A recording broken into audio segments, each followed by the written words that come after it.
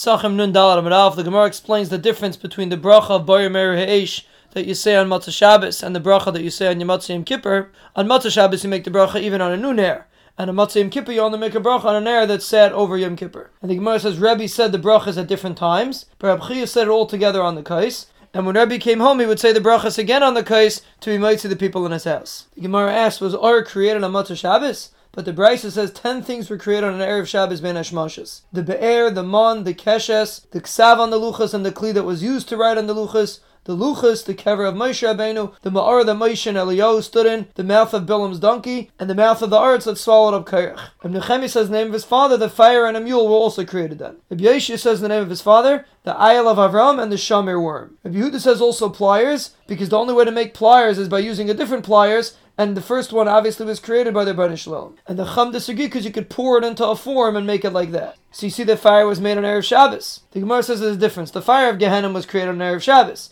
and regular fire was created on Matzah Shabbos. The Gemara asks from a brayso that says that 7 things were created before Brias Ha'olam: Torah, Tshuva, Gan Eden, Gehenna, Kisei HaKavod, Beis HaMikdash, in the name of Mashiach. And the Gemara learns it out of Psukim. So you see that Gehenna was created before Brias Ha'olam. The Gemara says Gehenna itself was created before Brias Ha'olam, but the fire of Gehenna was created on Erev Shabbos. But the Gemara asks from a brayso that's before that the fire of Gehenna was created on Monday. And that's why it doesn't say Ki Tov on Monday, because that's when the fire of Gehenna was created. So the Gemara says Gehenna itself was created before Brias Ha'olam. The fire was created on Yom Sheni. And regular fire, the Rebbeinu Shalom had a machshava to create on an Erev Shabbos, and it was only created on Matzah Shabbos. And Rabbi Yossi explains that the Rebbeinu Shalom gave Deah to Adam Rishon, and he rubbed 2 stones together, and he made fire, and he brought 2 animals together, and he made a mule. Rav Shimon Gamliel says the mule was made in the days of Anna. The Brisa lists the 10 things that were created on Erev Shabbos ben Hashmashas, and some say also the stick of Aaron, some say also Mazikin, and some say also the begadim of Adam Rishon. The Brisa says there are 7 things that are hidden from a person: the day he's going to die, the day he's going to have nechama from his tzaras, the depth of the din,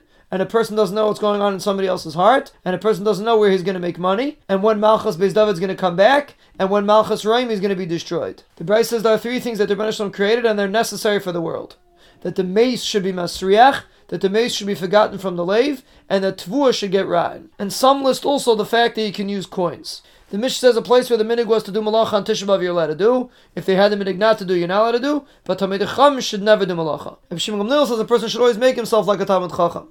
Shmuel says in Bavel there's no chumrah of a tainis tzibur except for Tisha B'Av. The Gemara asks, does Shmuel hold that Tisha B'Av ben Hashmashas is aser? And you can't say Shmuel holds every tainis tzibur you're allowed to eat ben Hashmashas, because the Mishnah says you're only allowed to eat while it's still day, which sounds like you can't eat ben hashmashas. The Gemara says maybe you could eat ben hashmashas. The Mishnah is coming to exclude that you can't eat after it's night. The Gemara brings a brisa that says there's no difference between Tisha B'Av and Yom Kippur, except that Tisha B'Av the suffix is mutter, and Yom Kippur suffix aser.